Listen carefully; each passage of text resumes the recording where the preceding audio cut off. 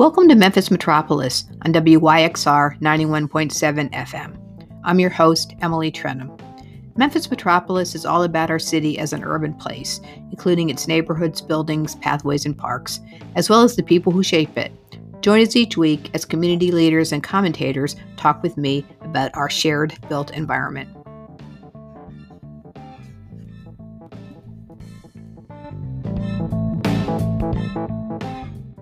Hi, everybody, and welcome back to Memphis Metropolis on WYXR 91.7 FM at Crosstown.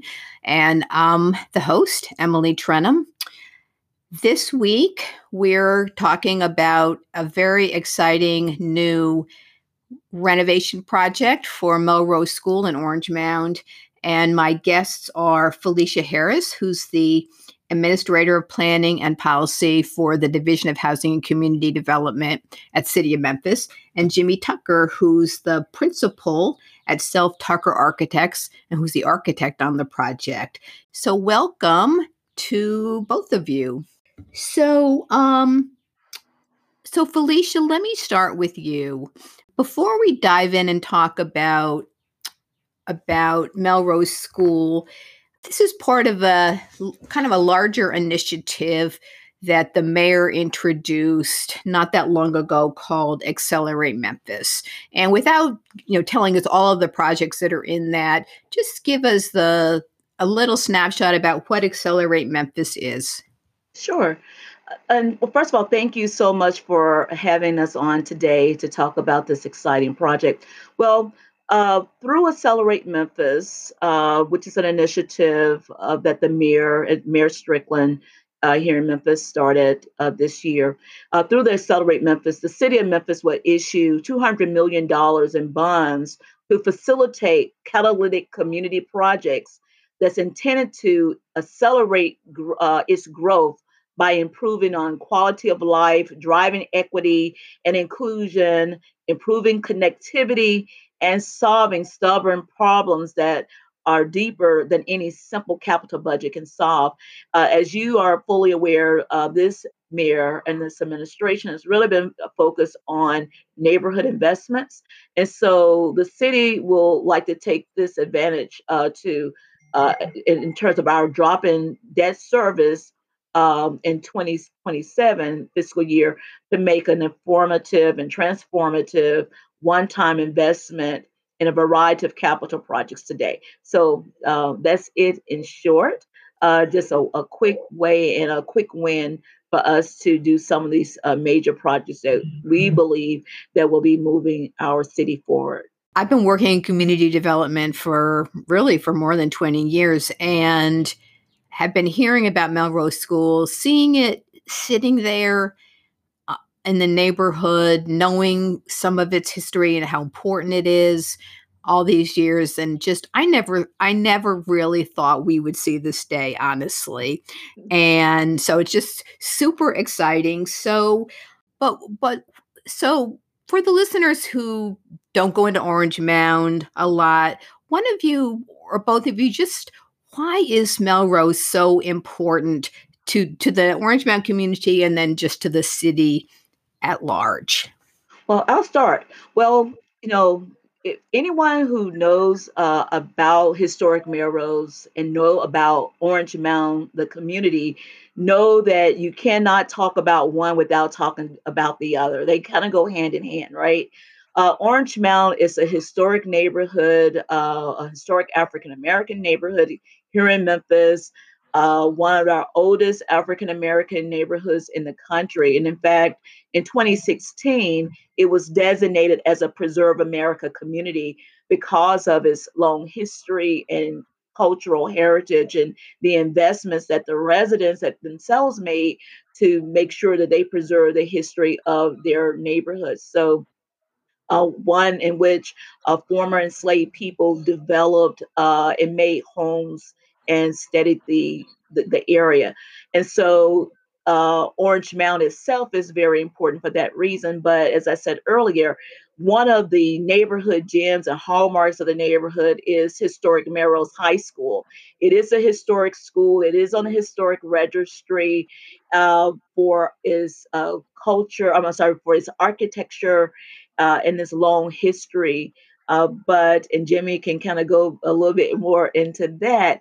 But why historic Melrose is important? I keep saying historic Melrose because there is the high school, Melrose High School, is also still current and existing, but the historic building on Dallas Street here in Memphis is one in which has been left vacant for over 40 years.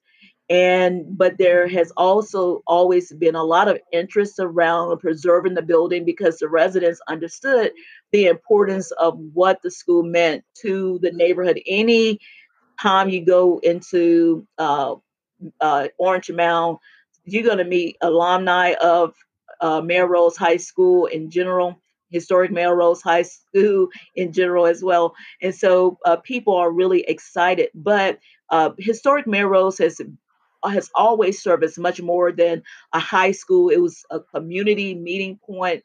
It was, as one of the residents told me, the citadel of learning and excellence and leadership. And so many famous people have come out of the historic Melrose High School, and then not so many, and some not so famous people who have gone on to make, so many pivotal contributions to not only our community here in Memphis, but to our world. And so, just the history and the culture of the building itself and of the people that went through the place, if you will. Well, Jimmy, I want to hear your perspectives as well, but we should have I should have said on the front end, Melrose High School.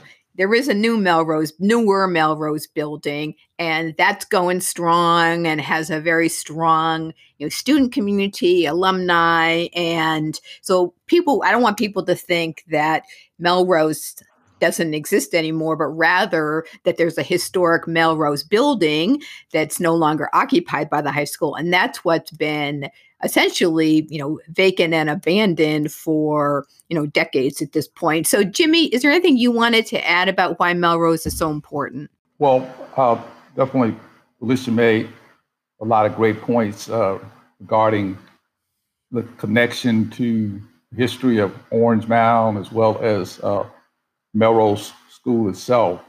But just to kind of put it also in really a broader context, it was a school that was completed as a result of the New Deal, the Public Works Administration back in the late 30s.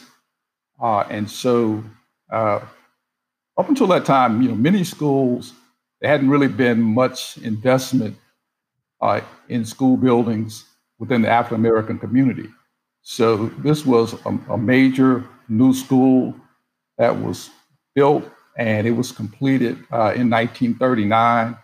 And it had some later additions. So it was a very, as Lucius mentioned, just a very important entity there in that community. And unfortunately, it did close in 1979, but during that period of time, obviously, it really played a prominent role for students and families in the Orange Mound community.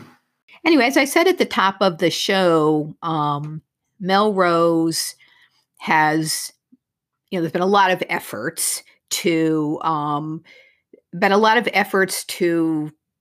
try to revitalize it. There's been tons of ideas tossed around, and over the years, I think there's been, nonprofits established for the purposes of getting it back into productive use. But it's finally happening. So why now, and what were the combination of factors that made, this the time for this project to finally come to fruition? So, Felicia, do you want to start on that? Sure. So I would say that it's been many things, right? Of course, we've had the residents who have been a steady hand in, guiding, and keeping the the interest and the importance at the forefront of the city. So I would probably say that's probably the first thing that's been consistent throughout the years. We've always had a group of residents who've been saying, no, we need to keep this building. But to your point, I would say that there are mainly three things. We've already talked about Accelerate Memphis. Accelerate Memphis is the latest initiative or plan that the mayor has set in place to make this all happen and to really put the money up to say, now we have money to get started, right? But before then, we had Memphis Heritage Trail, which is a uh, economic development initiative and centered around cultural um, awareness and cultural heritage and heritage tourism, but for the purpose of repurposing public buildings and to doing place-based strategies around them. But so we had this initiative that's been going on for a number of years, and Orange Mound is one of our neighborhoods that we focus on within Memphis Heritage Trail because of its history, its culture, and its heritage, and the people there that's really been so invested in keeping that all at the forefront of the city's histories. And so we have Memphis Heritage Trail that's been going on. We've been doing over the last 3 or 4 years doing some intense community engagement with the residents around that initiative. And we'll probably talk about that a little later. So we have Memphis Heritage Trail. Then we have the Memphis 3.0, which is the city comprehensive planning, the first one in 40 years. And a part of that, all of everything that's come out of the Memphis 3.0, community engagement and small development plans and how they looked at all the various neighborhoods. Then we have the fairgrounds redevelopment that's going on there in Orange Mound being right in the catchment area of it, right?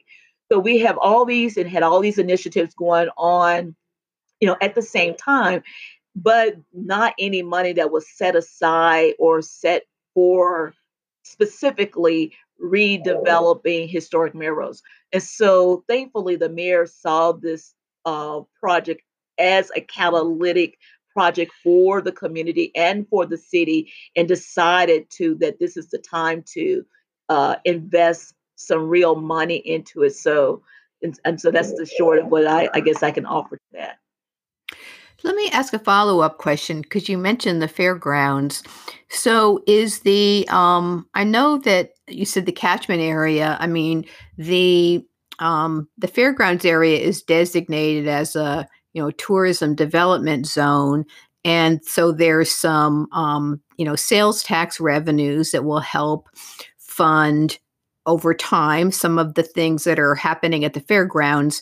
And I'm kind of remembering, and I think you alluded to this, that when that zone was drawn, Melrose was included in that. So does that mean that eventually, and I realize this zone won't generate any new sales taxes for a while, but will eventually some of the revenues from that help support either the project or the the future sustainability of the project?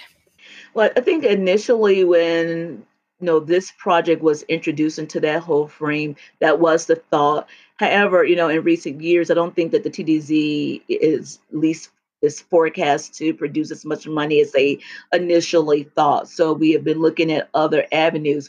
But we also realize though that because it is in the catchment area, there is going to be some byproducts in terms of it, development and advancement toward that area. So I think that's the best answer we have at this point until we can do another economic study to see, as we kind of bounce back from the, pandemic and other factors that, have gone into play, that are going into play here. So, Jimmy, I'd like to ask a couple questions about the building itself. First of all, and it must be just, I mean, you've worked on so many great buildings in your career here, the Universal Life Building and many others, but this has got to be just really very special to you. both so it's the proverbial mixed use project. So talk a little bit about what the different uses are in the building when it's complete, and then what some of the the design challenges have. I guess that's really two questions, but what some of the design challenges have been along the way. Well, it is going to be a mixed-use building, and that's a very important point to make. Felicia already referred to some of the community engagement that the project has undergone, and that was very important that we get input from the community and kind of find out what are some of the uses of the building that they felt were appropriate. And one of the points that community members, I saw consensus among them, was that they wanted to have both a use that might occupy the building, but also one that would still allow people from the community to enter the building and for there to be a way in which they could be engaged as well. So the uses of the building, I think it's just a great combination. We ended up with a library, a genealogy center, and we'll have a small cafe. And in addition, there will be some meeting space. So, and there is not currently a library there in the Orange Mound community. So it's great that that kind of space, that kind of use is being brought to the community, particularly when you look at aspects of just making a space like that available for people of all ages in the community that can come and be a part of it, use that space. So also, as you know, we have the Orange Mound Senior Center right adjacent to that. So the Genealogy Center is just a great additional use because that's a way in which the seniors can share information with the genealogy staff. And we'll have scanners there and we'll be doing oral history. And in addition, it'll be a great way in which young people can interact with seniors and really the whole community can interact there and have those connections through the uses of the building. So for me, it's just an incredible mix of uses. In addition, we will have 2 floors of senior apartments on the upper levels. So we're fortunate. It's a great public-private partnership, and just the fact that those uses, because another important challenge, Emily, as you know, is just when you have these historic buildings, you've got to find uses that allow the projects to be sustainable. So by having, again, that combination of both the public space, but then some income generating apartments as well is another way in which it's a great mix. And I look for the project to have a very vibrant future. Well, if you're just joining us, you're listening to Memphis Metropolis on WYXR 91.7 FM at Crosstown. And I'm speaking to Felicia Harris, who's the Administrative Planning and Policy for the Division of Housing Community Development at the city, and Jimmy Tucker, who is Principal of Self Tucker Architects. And we're talking about the renovation of historic Melrose School. So, Jimmy, just to follow up on that, I haven't been inside Melrose, but I've seen pictures, and it looked like it was, not in great condition. So, what is that the case? And did that create any barriers to? Is it creating any barriers to the project? That building is very well constructed. So it's got a great structure to it. It's a concrete frame. So even though there are different deterioration that's occurred over the years, particularly to a lot of the interior of the building, we will have to remove some of those materials and build back with new materials. But the overall structure and framework of the building is still very viable. We will be obviously doing some masonry restoration, putting on a new roof, and installing new windows, adding a an elevator to the building. But in many ways, it is very much a sound building, and we have a great foundation to work with. Well, we talked a little bit about funding sources earlier. Is Do you anticipate using historic tax credits for this project? And if so, I mean, I don't know if listeners know, but there's some federal tax credits available for renovating historically important buildings, income producing buildings, not residential homes. But one of the challenges to that is that there's kind of strict rules you have to follow, which can cause the project to be more expensive. I don't want to digress too much, but sometimes that people opt not to use the tax credits because it's too expensive to comply with the rules. So is that going to be one of the funding sources? And so will you be, trying to use the original windows and all the things that the government asks you to do when you use those kinds of funds? Either one of you. Well, we definitely plan to ultimately pursue the historic tax credits, and we will be designing to meet those requirements. You're right, there can be some challenges, but a lot of projects here in Memphis have pursued historic tax credits and designed to meet the National Park Service guidelines. So we're very familiar with those. We know what areas we need to focus on to make sure we're successful. You mentioned windows, masonry restoration is another aspect of it. There's not a lot that we'll be trying to preserve on the interior. So that's not really going to be particularly a focus here. I mentioned that in the Universal Life building, we did have a lot of material we retained on the interior of the building as well. But definitely utilizing the historic tax credits to add that to the capital stack. So we will do what we need to do to make that possible. One aspect that I'm particularly excited about is a potential relationship with students there at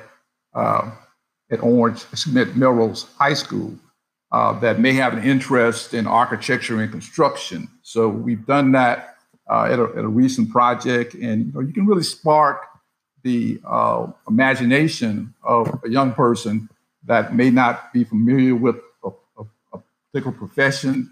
And then by some exposure, they may go on and decide to pursue that profession. So we're looking forward to that opportunity to engage at that level as well.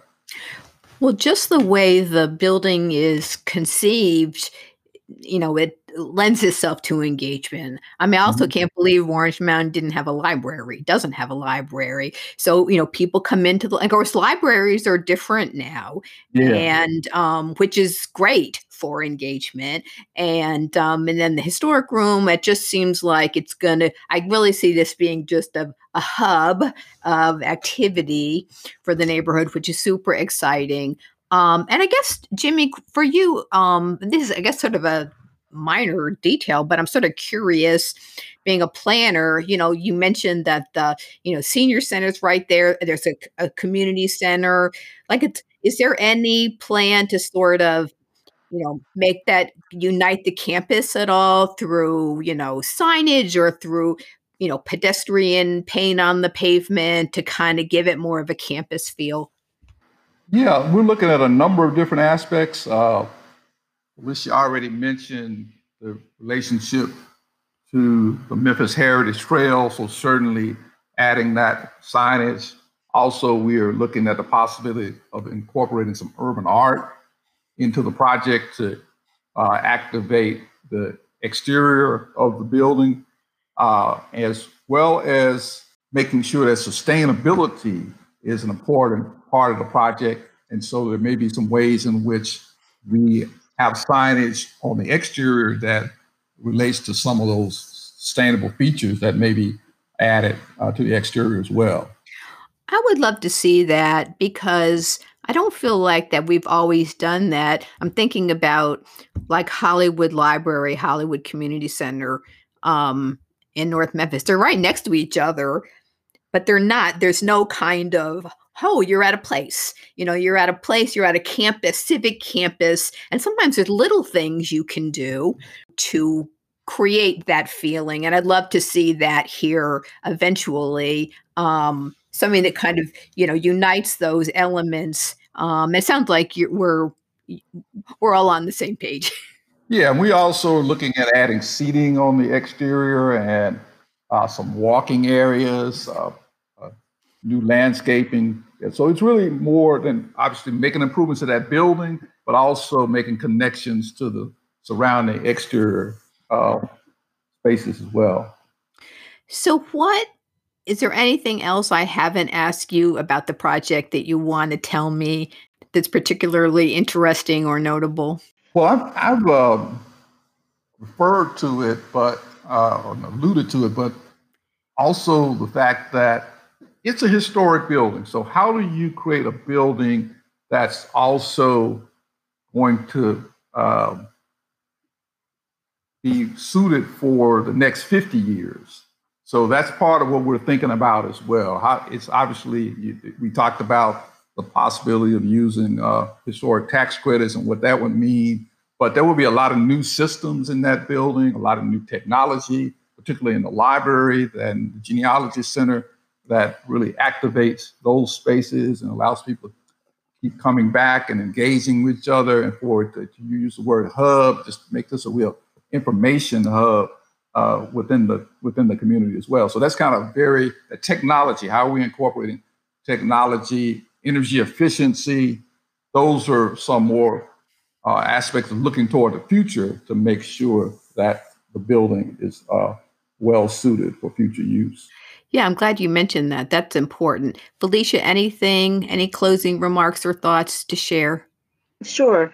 Our goal is to have the building redevelop and repurpose, reimagine to a national model, for one that can be that we are very intentional about, we're very inclusive about, and we want to have multi-generational programming and be a destination point that draw both residents and visitors to Memphis too. So we are very excited. Well, I'm very excited about this project. I'm sure you could guess, but it's a wonderful thing, and I can't wait for it to be finished. I love Orange Mound, and this thing is going to be a huge asset for the community. So I've been talking to Felicia Harris, who's with the Division of Housing Community Development, and to Jimmy Tucker from Self Tucker Architects about the renovation and the restoration and the reimagining of historic Melrose School in Orange Mound. So thank you both so much for coming on the program. Thank you, Emily. Great. Thank you. Thank you. You're listening to Memphis Metropolis on WYXR 91.7 FM. Have you checked out any of WYXR's other shows? You can see the whole program guide on our website at wyxr.org. And while you're there, please consider making a donation. We're a brand new station lifting up everything Memphis, and we need your support. But don't go away. Stay tuned for the rest of the show.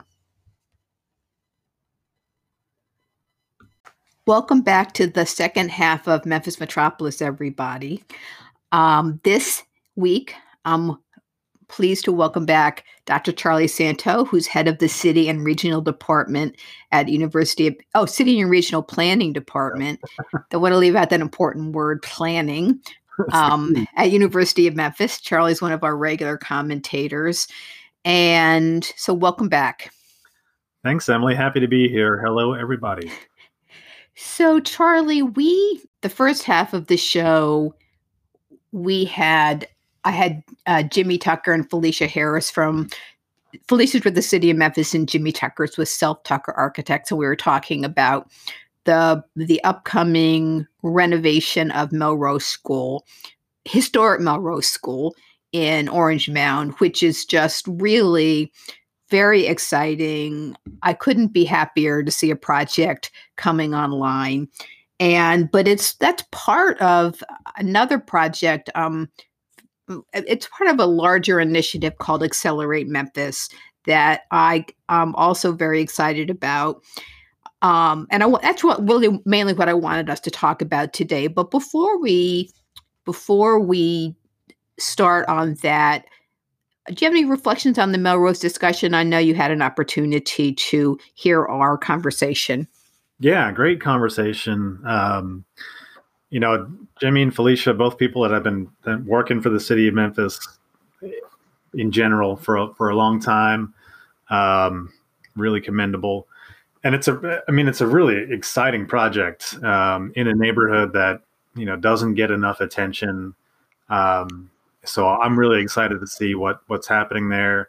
I love the genealogy component of it, because that I've always talked with students about, when you want to learn about the history of a neighborhood and what it was like and get people excited about what it can be in the future, the way to do that is to connect to the elders of the neighborhood. And so this creates a great opportunity to bring in that storytelling, that oral history that can really help people think about what this neighborhood was and get people excited about what it can be. So I think it's awesome. I'm really excited about it. And I'm really excited about the greater umbrella of this Accelerate Memphis, which is really potentially very transformative. So I think we need to sort of unpack that, what this bigger umbrella is that the Historic Melrose Project falls under. I agree. So Accelerate Memphis was announced by Mayor Strickland in January of this year, and it's a $200 million effort to improve neighborhoods. I think it's actually Accelerate Memphis : something related to neighborhoods. I'm sorry. I'm not as prepared as I should be. Invest in neighborhoods. Invest in neighborhoods. Exactly. Yeah. So, and that money is allocated into 3 buckets. One of them is, and it's financed through some bonds that are going to be issued. And I want to talk more about that in a minute. But the reason I'm mentioning it now is because the first bucket is a bucket called Revitalizing City Assets. And the things that are in that bucket are things that I traditionally think of as things that bond funding from bonds would support. Renovating AutoZone Park, improvements to Mud Island, improvements to FedEx Forum, some of the costs associated with acquiring and renovating the 100 North Main building. And actually, Melrose School is in this bucket as well. And probably one of the reasons is because there's going to be a library there. So that's the first bucket, revitalizing existing city assets. There's a bucket that is for park improvements. And a lot of that is going to community centers, park improvements. And then the third bucket, the first bucket, revitalizing city assets, is $50 million. The parks bucket is $75 million. And then the third bucket, also $75 million, is called activating neighborhoods. And there's a lot of things that fall under this. One is small area planning that's going to support the Memphis 3.0 comprehensive planning that we've talked about earlier, and we'll talk about that later in the discussion. Support for neighborhood anchors, which is those places and intersections in the neighborhoods that need investment. There's a portion of that going to housing, and then a portion of that money is going to broadband, which is also needed. So, like I said on the front end, this is about someone who I think neighborhoods is my thing. Okay. And so this is nothing that has happened in Memphis from a neighborhood perspective has gotten me as happy and excited and optimistic as this Accelerate Memphis is. And that's saying something because I'm jaded.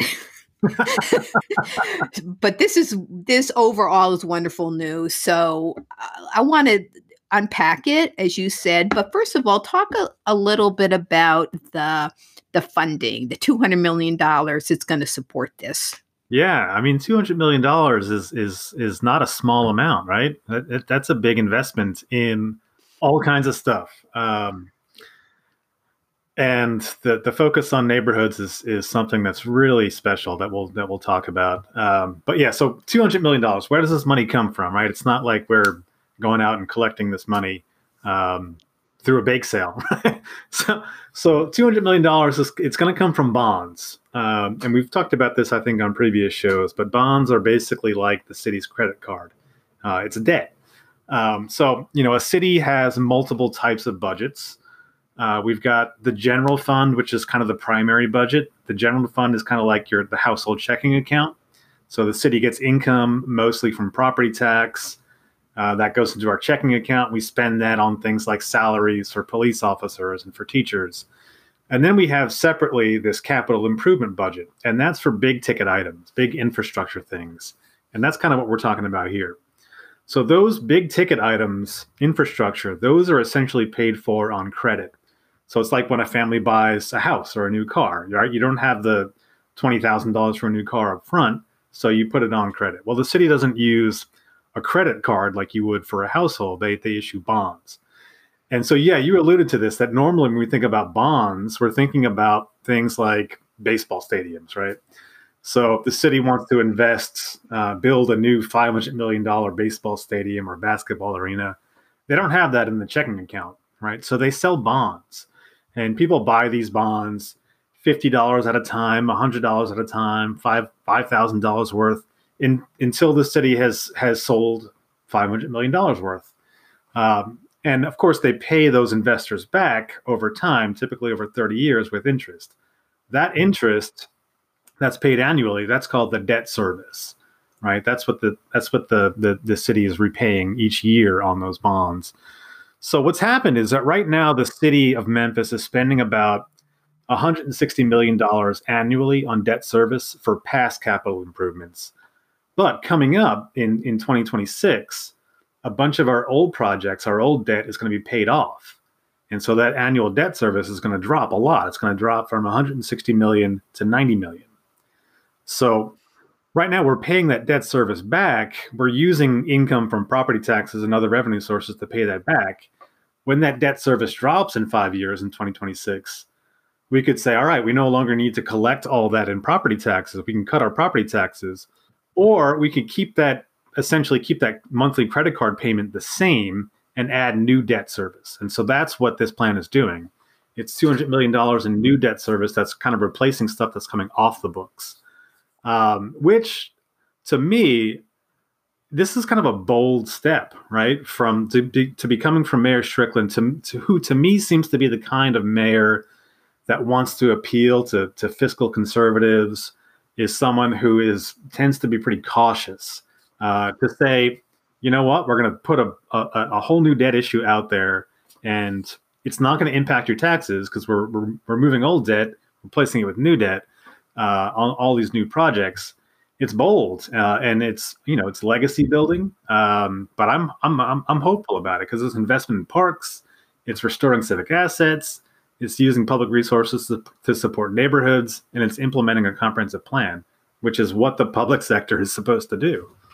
Well, I agree. I do think it shows bold leadership, but I think it will, even though a lot of these investments are not, I realize these are not what you would call revenue bonds, where you're expecting, revenues for whatever project you're financing to actually pay it back. I realize these don't fall into that category. Having said that, I believe these investments will be profitable for the city.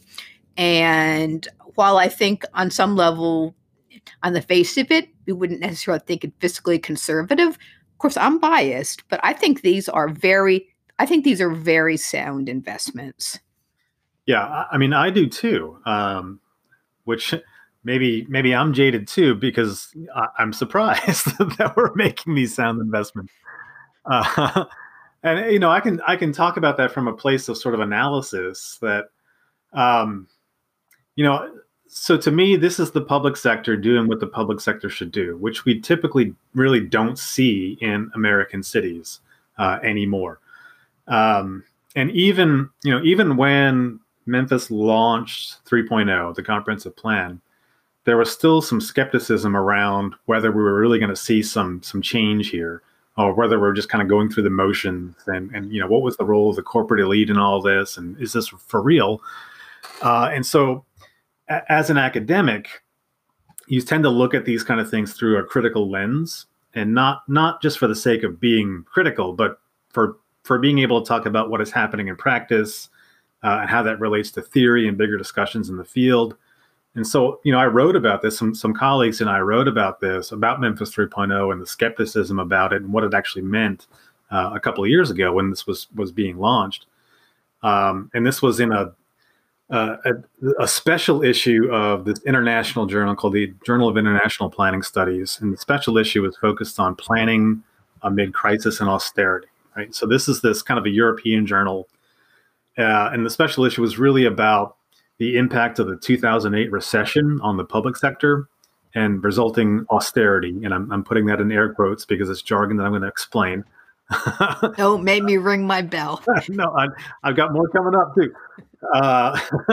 So, you know, in 2008, 2009, post-recession in Europe, there were a lot of things specifically labeled as austerity measures. And these are kind of big cutbacks on public budgets, so elimination of public services. And so we saw this invitation to write in this journal as an opportunity to talk about Memphis as a typical American city for which public sector austerity is not new, right? This is not a post-recession phenomenon. That term austerity doesn't have the same connotation in the US as it does in Europe. So in the European context, that post-recession neoliberal austerity measures have created this sort of what they would call a post-political context, again in air quotes. So post-political meaning that the erasure of the public or the vacuum of the public meaning a space for real democratic processes and conflict and debate about decisions that affect public space and public life, as well as the erasure of the public, where public means public sector capacity to intervene via social, economic, physical transformations. And that's not new in the U.S. It's not new in Memphis. You know, in the U.S., planning has for a long time been kind of market oriented and driven by maximizing land value and responding to real estate development. So we saw this as a way to talk about the story of Memphis as a city that sort of represents all those things that are typical in the U.S. And what does Memphis 3.0 mean? Is it a real turning point, or is it a kind of a continuation of the norm, the status quo in disguise? Well, I mean, and in Memphis, we didn't do any planning for years before. I mean, I think there's always skepticism about a plan like Memphis 3.0 because we've all heard and seen the proverbial plan that sits on the desk and gathers dust because there's no resources to implement it. But Memphis wasn't even bothering to do the dust gathering plans.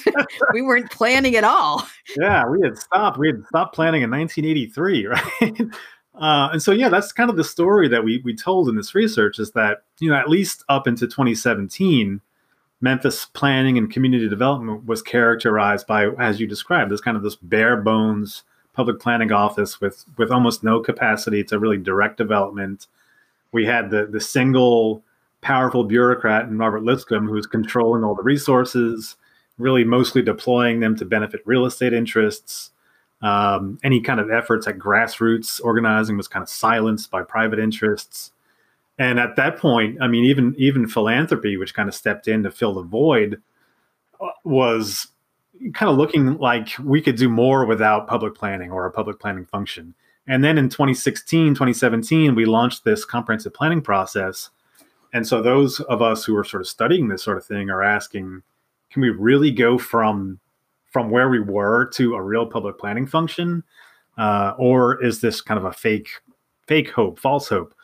And so that skepticism comes from not only knowledge of what has happened in the past, but as we were examining this, when Memphis 3.0 was being launched, there wasn't any public funding in it. It was private funding coming mostly from large philanthropy and from corporate interests, Memphis Tomorrow, right? All of our CEOs. And so that's this kind of a common post-political critique, is that we were creating this fake democracy, but really concentrating decision-making in the hands of corporate elites.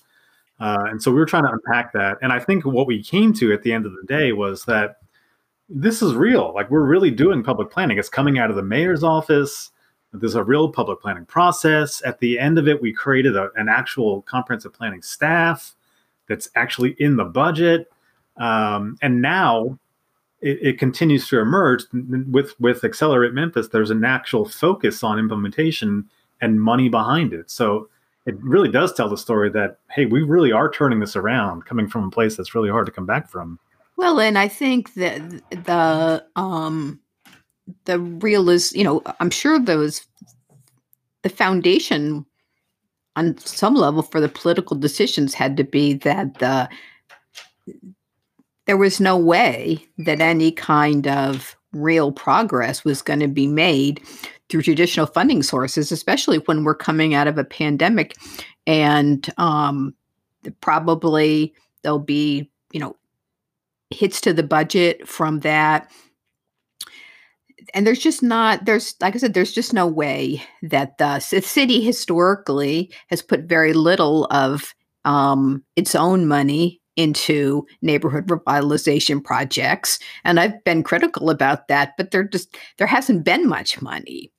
Yeah. And it's really an interesting, I don't know if it's a paradox that so much private funding and philanthropic funding was put into this public effort. I mean, you can think of it that way, but it's, you can view it through a critical neoliberal lens and say, this is BS, right? This is just the corporate interests. But I think the reality is that there was no public, like the public, in terms of public discourse and decision-making about public space, there'd been such a vacuum that you saw this sort of private interest folks and big philanthropy coming in and saying, we need to create this thing. We need a public sector. And so, they up front, they kind of front loaded it, and now it's part of the actual public sector budget. And yeah, like you said, we did this plan and then a pandemic hit, right? So it would have been easy for the administration to say, hey, nothing we can do about it, right? The budget's sunk because of the pandemic. But to the administration's credit, they said, we're going to find a way to fund some of this. And so I think this kind of bold, innovative approach to saying, hey, we've got some room in the debt service now.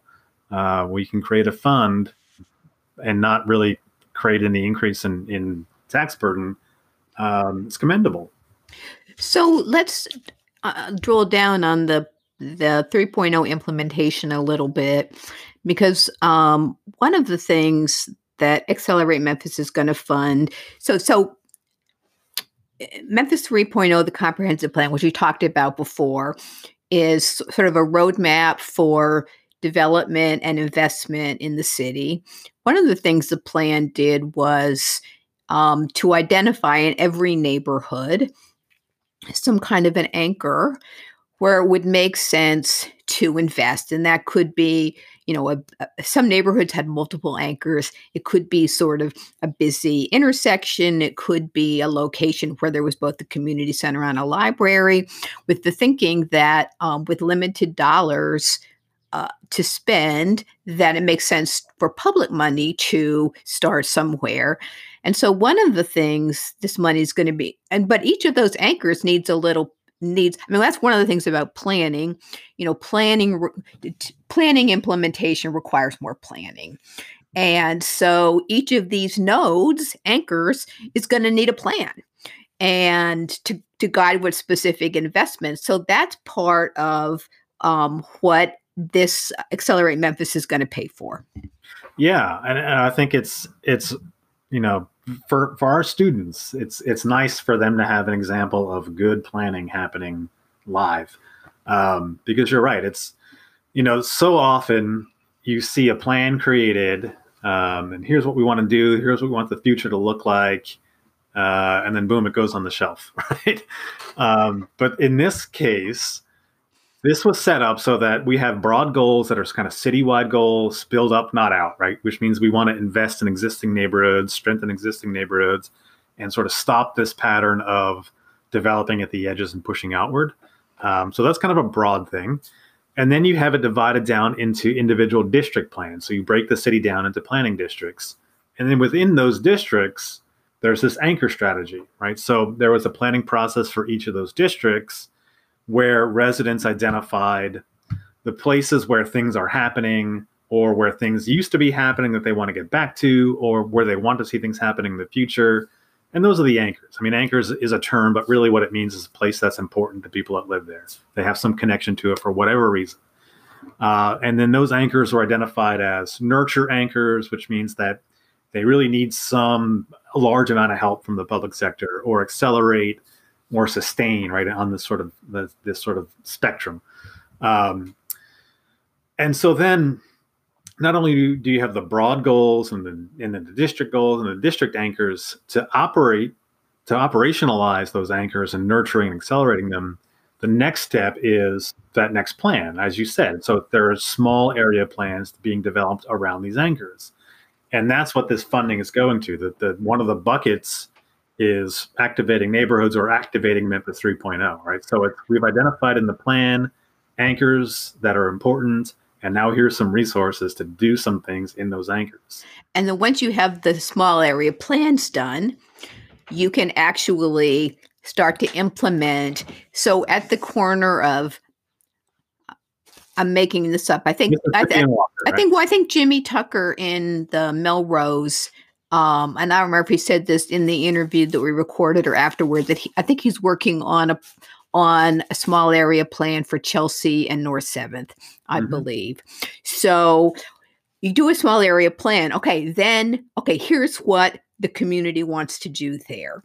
We want a pocket park, or this building needs to be acquired and redeveloped, or we really need some more single family housing.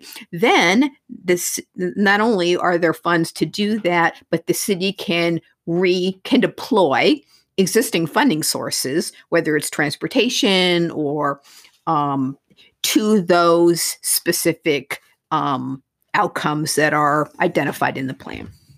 Yeah, and if you look at the document, which we'll link in the show notes, I'm sure, the Accelerate Memphis plan. I mean, there's a lot of stuff in there. But yeah, the section on activating Memphis 3.0 lists out the anchor areas that we're talking about, and it's specific intersections. I mean, things that are recognizable.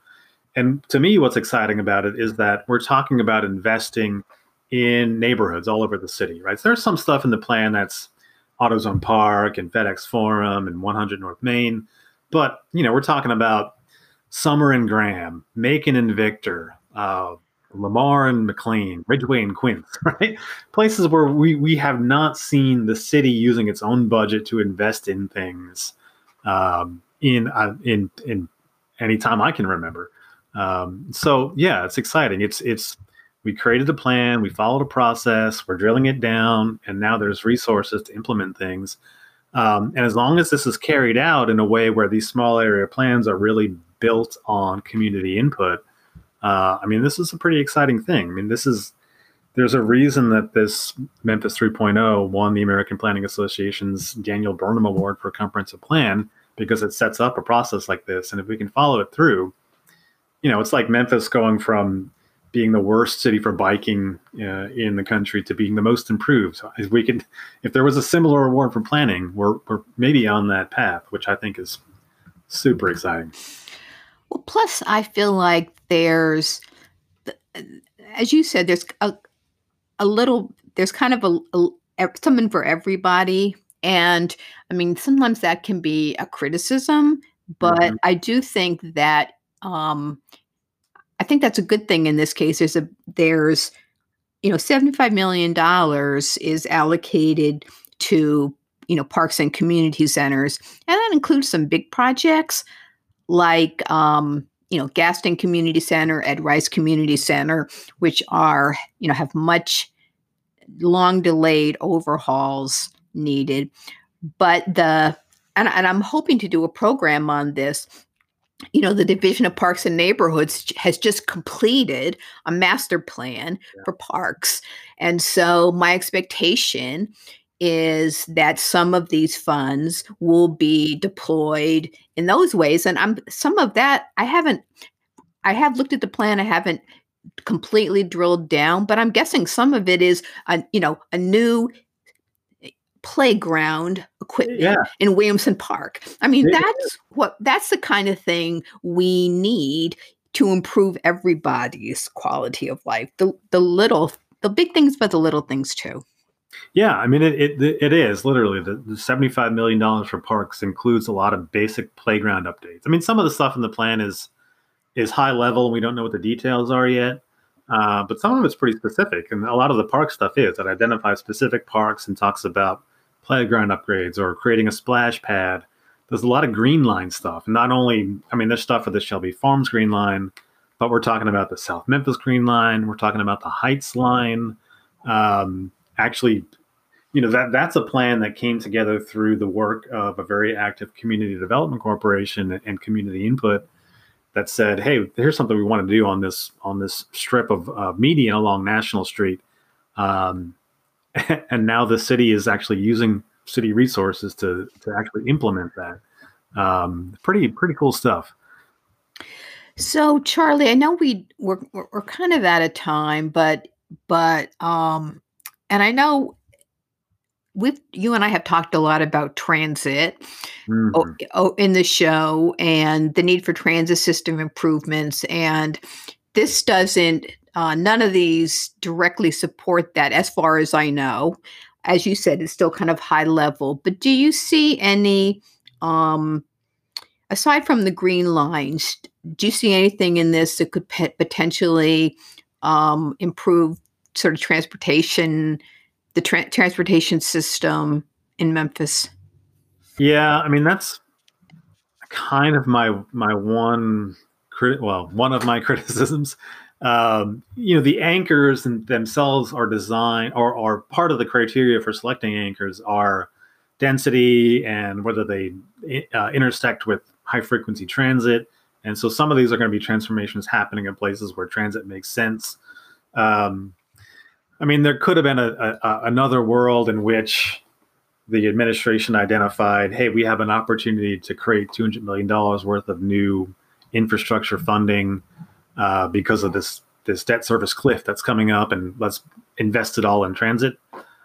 And so, yeah, I mean, you can quibble with that, but I mean, we have a plan that was created. It needs to be implemented, and this is a way to do it. So, whether there's opportunities to do more with transit, yeah, probably, but I'm not gonna look a gift horse in the mouth. We're doing a good thing here. Oh well, yeah, and for sure. I mean, nothing. It's not perfect, and but it's a huge step in the right direction. So, and there's so many great individual projects in there. There's a lot of future topics for Memphis Metropolis shows. There you go. Besides Melrose. Yeah, I mean, one is, for example, like this has people talking, right? So on Facebook, I got looped into this sort of conversation. One of our council members, Michael and Easter Thomas, is talking about, all right, where's our walkable Black entertainment district? And 138 comments, a lot of them talking about, hey, let's look at the things that are in this Accelerate Memphis plan related to places like Soulsville, and is there an opportunity for that here? So it's got people excited. That's great. That's really great. Okay, Charlie Santo, one of our commentators, University of Memphis City and Regional Planning, thank you for coming back. You bet. Thanks, Emily.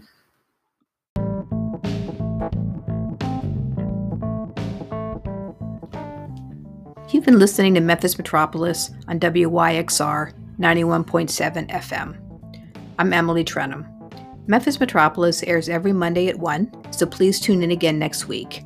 You can listen to past programs on our program page at wyxr.org or on memphismetropolis.com. You can also follow us and send feedback on social media. Now, stay tuned for Memphis Undercover with Nancy.